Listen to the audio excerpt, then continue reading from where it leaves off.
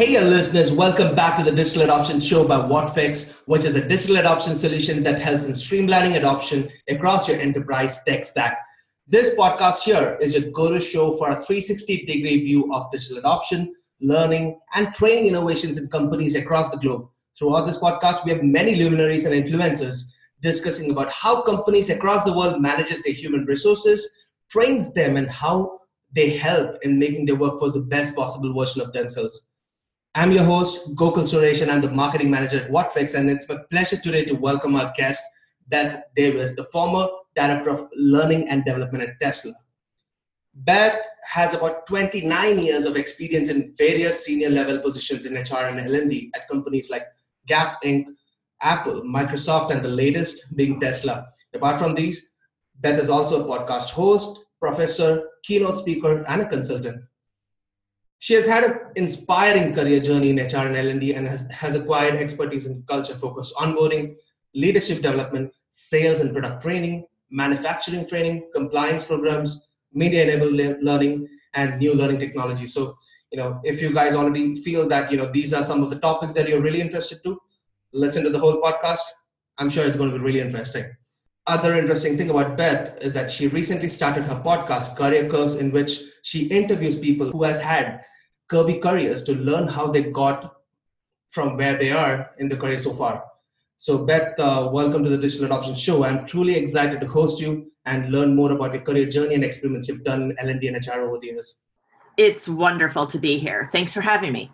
Yeah, likewise. I mean, we are really excited to have you here. And Beth, so the first thing I wanted to discuss with you, or, rather, I'll start with this. I wanted to congratulate you on launching the Career Curves podcast, first of all. Thank you. It's really thrilling. I have to say, I launched on my birthday, and it's the best gift I've ever given to myself. Okay, fine. Happy belated birthday to, I think, August 1st, right?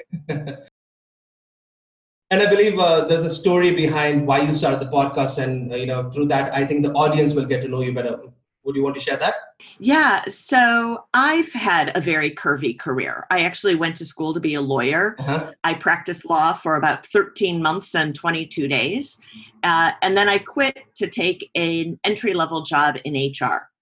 And then I've moved through my career really in human resources, starting from that entry level, moving into learning and development relatively early on, and working my way up, but doing all kinds of things like you already mentioned, management development, sales training, manufacturing training.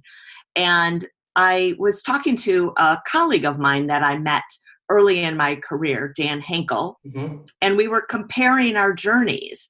And we just had a lot of fun talking about how we both started early off at the Gap, but then we went very different places.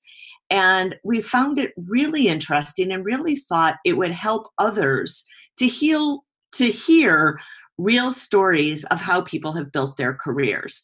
Because careers aren't straight lines. They're curvy with lots of decisions along the way. Lots of things, frankly, that don't go exactly the way you want them to. And if you could hear how other people have managed through those, the idea is that it can help you be more successful in your career. So we got really excited by this idea and worked and launched our podcast just earlier this month. And it's been really the most exciting project I think I've ever worked on. That's awesome, Beth. Congratulations again. And I'm curious, Career Curves, was that an easy name to figure out, or, you had to go through a lot of them? That's such a funny question. So probably 2 years before we started the podcast, I bought the URL careercurves.com. And I didn't know exactly why. I think I had started just thinking about how curvy careers are, and that name struck me, and I bought the URL, and I didn't know what I was going to do with it. And so here 2 years later, Dan and I start having these conversations and having this idea, and we said, Career Curves, it's the perfect name. So in this case, finding the name was the easy part, and it was actually just sitting there waiting for us. Yeah, I mean, it becomes like a pet project in the end, right? And I'm sure career course will help many professionals in the industry understand how to not get stuck in their current job and how to proceed actively and continuously in the career. Right? I think that's the agenda for the podcast, right? Exactly. That's exactly right. Is sometimes people get stuck because they think that they're supposed to know from an early age what their passion is. Then they're supposed to follow that passion, and it's supposed to be an easy straight line path. And for very few people is that the actual truth of how their career takes form. And so if people can see that they're normal by feeling stuck at times, or they're normal by being confused at times, that just that realization of being normal can help propel people to get unstuck. Great. I think, that's definitely a great way to look at it. And it'll be interesting for sure. I mean, you already have a listener in me. Yeah. Right. So, Beth, there's just one question which it's lingering in my head. I mean, initially you did mention that you did legal. You did mention the time, the exact time as well, right? So from legal and law, you went to L&D and HR. So, and that's rather a diverse jump, and I'm sure there's a big reason behind that. So, can you elaborate on that? Absolutely. When I was in law school, pretty early on, I felt like it wasn't the right career for me. And I thought about quitting. But then I thought, if I quit, what's the story that I would tell others about my career? And it would be that I had quit. And before I went to law school, I had spent a year as a waitress.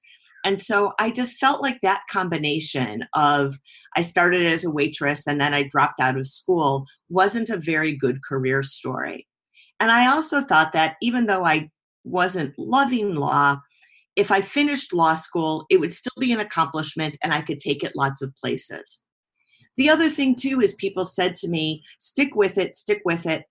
The practice is different than law school. And so I really held on to that, the idea that the practice is different. The problem was I didn't ask the follow-up question, which is it better? So it was different, but at least for me, it wasn't better. So I stuck with law school and I gave it a try. And after about 13 months, I just wasn't happy. I just wasn't enjoying the work that I was doing.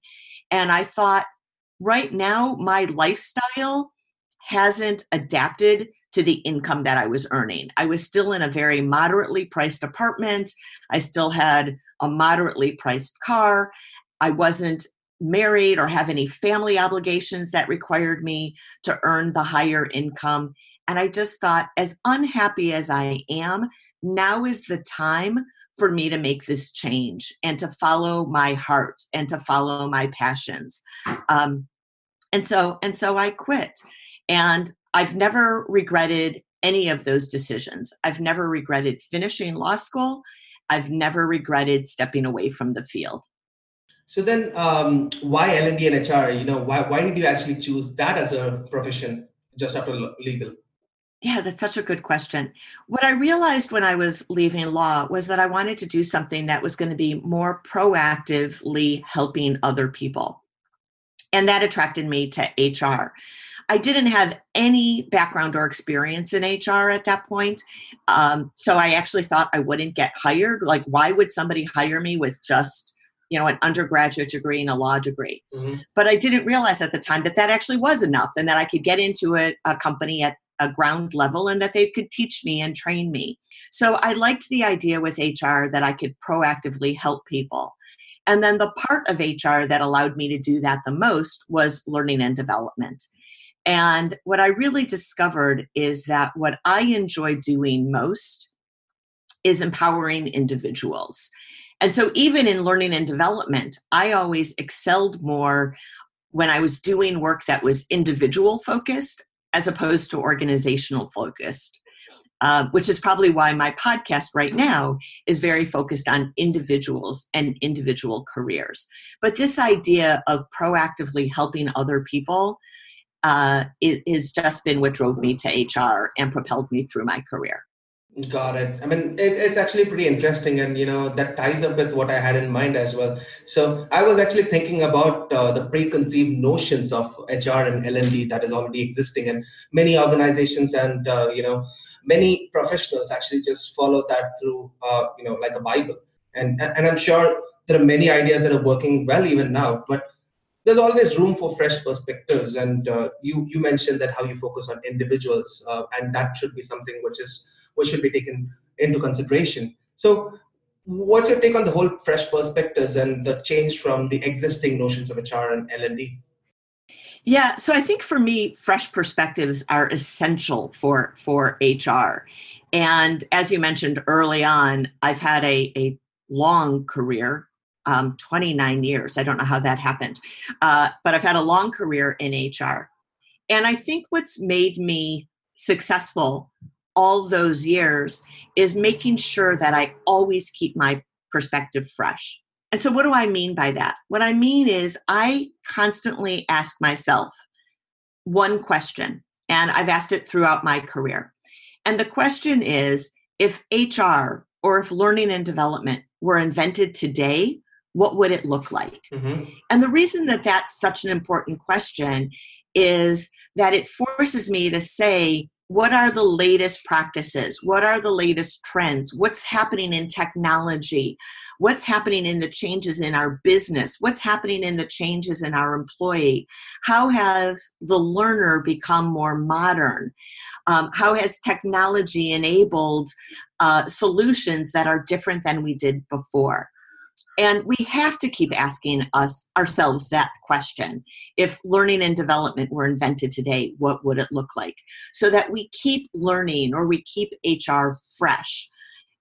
Antiquated processes and procedures only cause people to say, frankly, that thing that we hate them saying, which is, oh, I hate HR. Oh, I hate having to go to another training class. Yeah. When people are saying that about us, it's because we've lost touch and are out of date.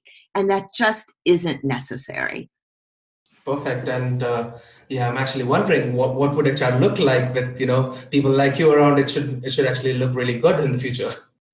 And that frankly can be all of us in HR, right?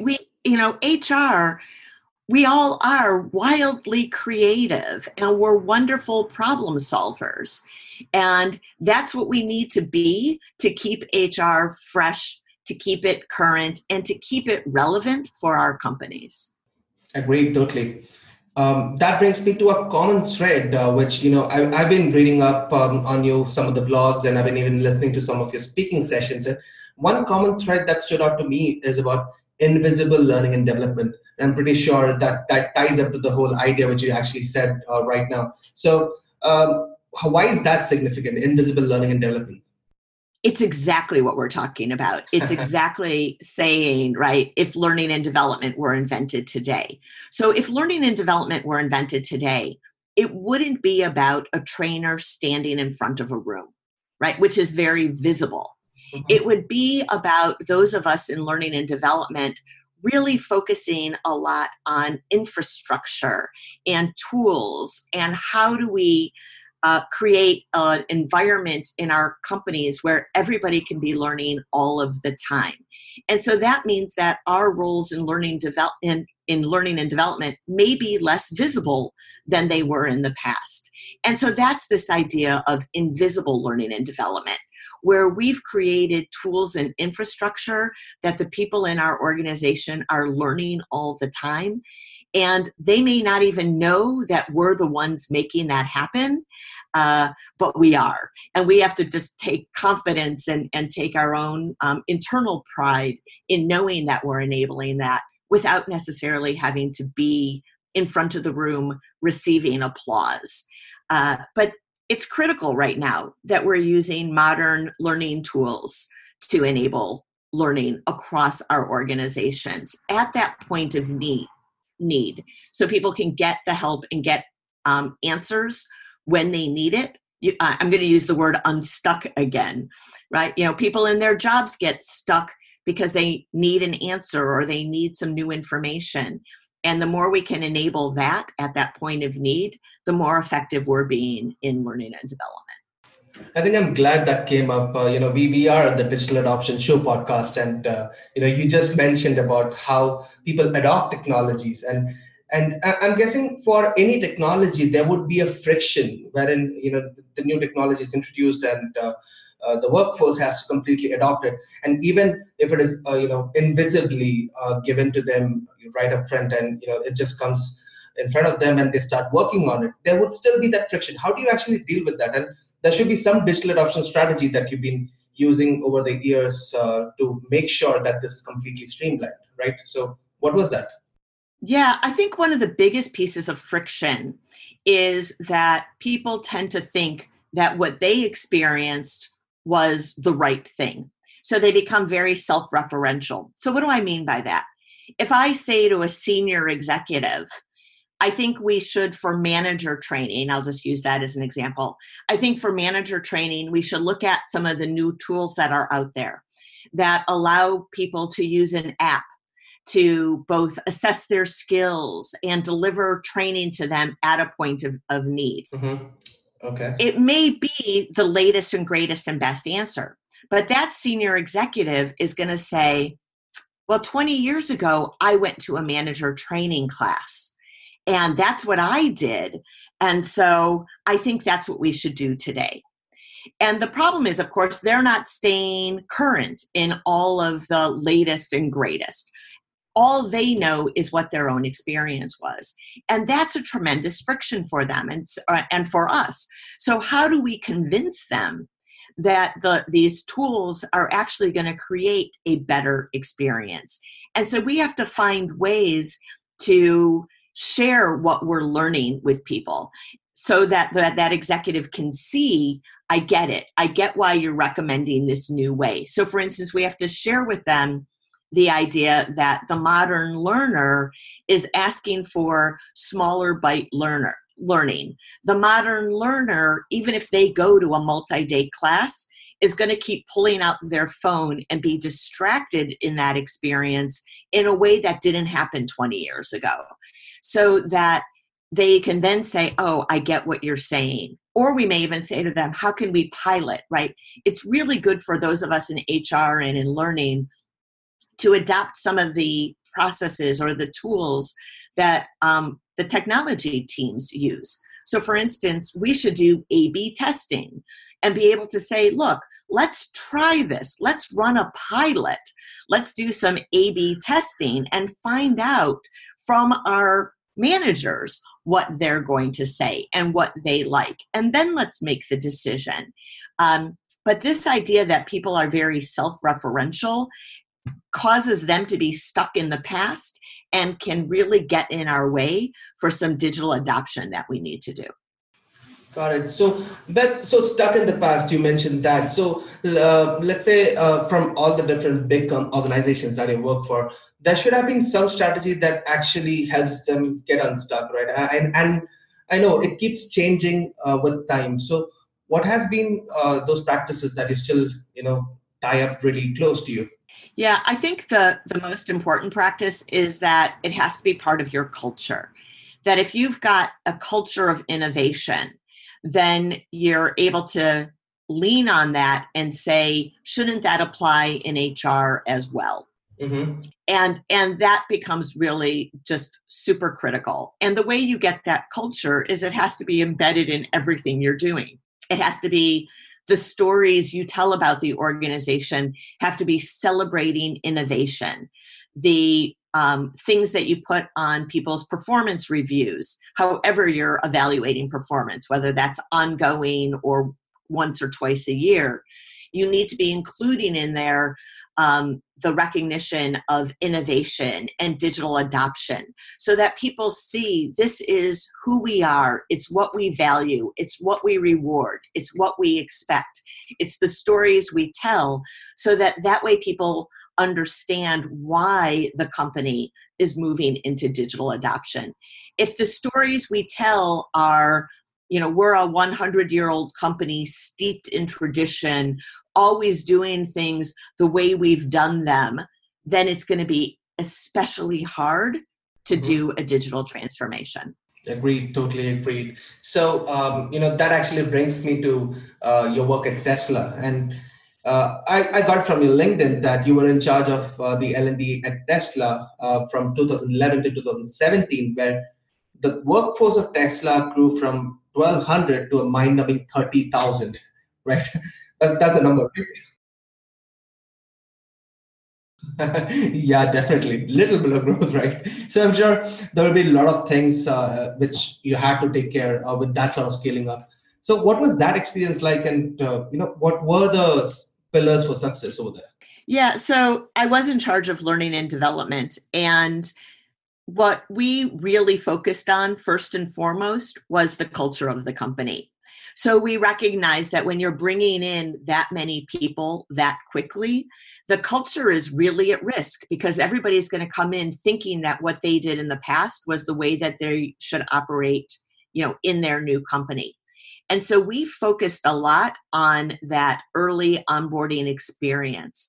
And we focused that experience on the culture. We even, by the way, looked at the culture in the recruiting process and made sure we were bringing in employees who had the mindset that would allow them to be successful in our culture. Mm-hmm. And so what that meant from an onboarding perspective, which was the area that I worked in, is that we from day one would tell people stories about what it takes to be successful.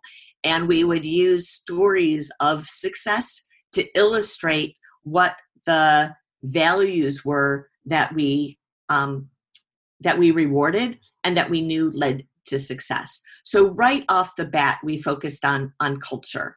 And then the other thing that we did was we really would quickly pivot to whatever part of the organization was at an inflection point in growth, so that we could get them to scale up quickly to meet the needs of the business. So what I mean by that is when I first came into the company, we were just starting to grow manufacturing.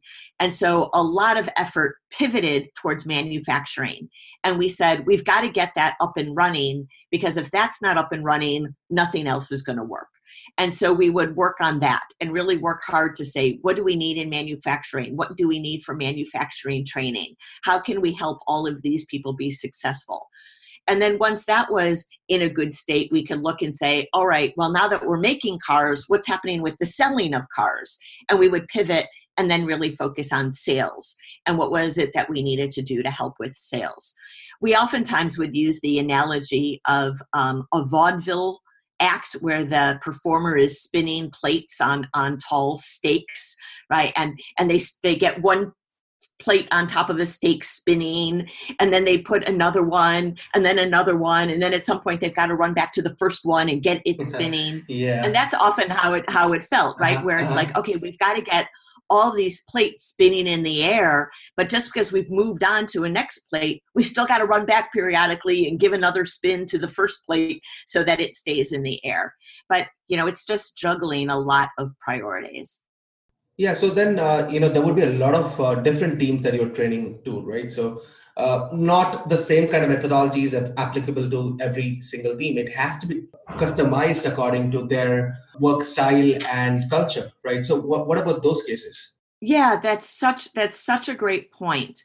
Is we always have to be thinking about our target audience first. Uh-huh. And to your point, the target audience across the company is going to be very different. And one of the things that we noticed at Tesla, and I've seen it similarly at other tech companies, is that you end up with some big groups and big populations. So you end up, say, with the technology teams. That's one population with one set of unique needs.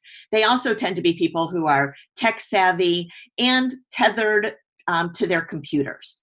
So their use of technology and their comfort with technology and their ability to learn at a desk is going to be one profile. Mm-hmm. Then another profile are people who are out in the field, whether it's the salespeople or, technicians. Once we acquired Solar City, solar technicians. And those are people who may have a comfort with technology, but they frequently aren't tethered to a desk. So now you've got to think about mobile technologies for them. Then you've got another population, which is manufacturing, which they may be in a single location, like the factory floor, but they're not attached to a computer. And frankly, they're not even on their phones. So now what we need to be able to say is, how do we reach these folks who maybe come to a computer or a learning station only occasionally?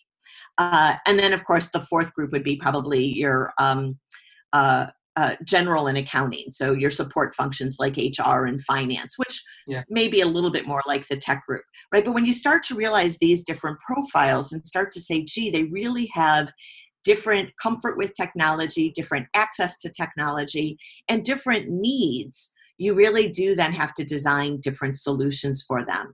So for instance, even though I was on the learning team, one of the projects that I was responsible for at Tesla was developing an employee app that put in the hands of, everybody. We really, at this point, we're focused on manufacturing, but put in their hands access to information that otherwise would typically be found on our intranet.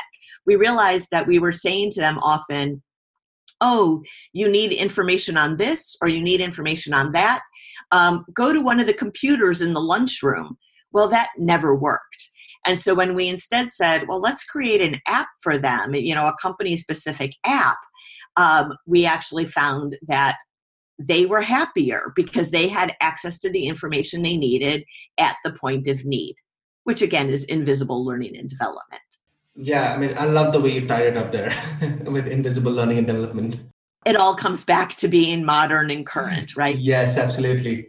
Okay, so the next bit of the podcast is actually a quick fire or a rapid fire round. And I have a few questions wherein I just want the answers right off the top of your head. All right, absolutely. Okay, so here's the first question. So what are your favorite books that you would recommend to all who are listening to this podcast?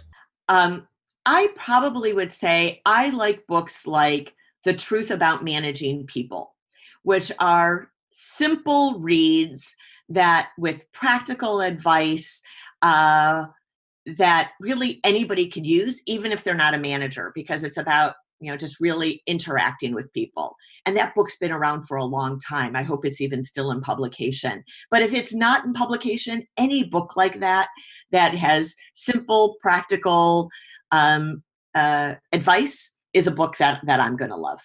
Awesome. Okay. So that brings me to the next question. So the future of L&D and HR is constantly changing. I mean, we've been discussing that all across the podcast. But, I'm sure there are a lot of new technological additives to L&D and HR, which is coming up. So what are the ones which you're really rooting for? I've been a big fan of Degreed for a number of years because because I think they really support learning across the organization in a real modern way. And the reason I say that is in a real modern way today, people are learning from books, articles, videos, courses, online courses.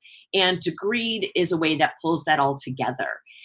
So I'm a big fan of Degreed, and I also like where they're heading around skills certification. And then I'm also really excited by some of the companies that are trying to create and working to create different apps, like I mentioned before, about manager development and putting manager development in the palms of people's hands. And so I just think there's so much to be excited about that's coming, and that we should keep our eye on a lot of the players that are out there. There's really cool stuff happening. It's actually uncanny that you mentioned Degreed. So we had Kelly Palmer, who's the CL of Degreed, on the other episode of podcast, and I love her. it ties up pretty well. Yeah. Awesome. So, okay, fine. That brings me to the next question. So as an influencer in the space, I'm sure there are many who you look up to as well, right? So who are they? So I'll say Kelly Palmer. I love Kelly. There's also at Degreed a gentleman named Todd Tober who does a fair amount of research and writing, and I think he's pretty interesting. And also Josh Burson. He's doing excellent work. What I love about Josh's work is he does a lot where he takes a longitudinal view, where he paints for us where we've been and where we're going. And I think that is oftentimes really, really helpful so that organizations can look at his work and even say, where are they in the evolution?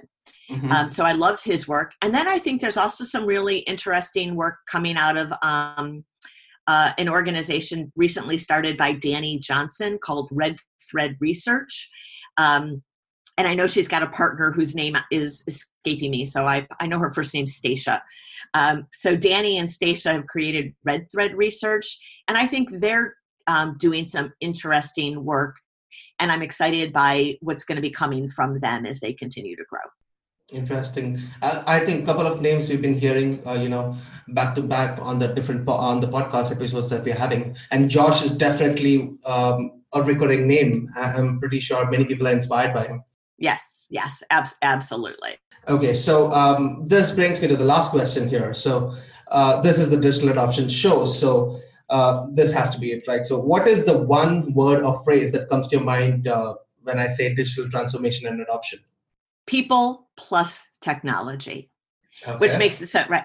That's my phrase, people plus technology. And it's not even such a bad idea that the word people comes first, because I think sometimes with digital transformation and digital adoption, we get really excited by the technology. We work on it, we develop it.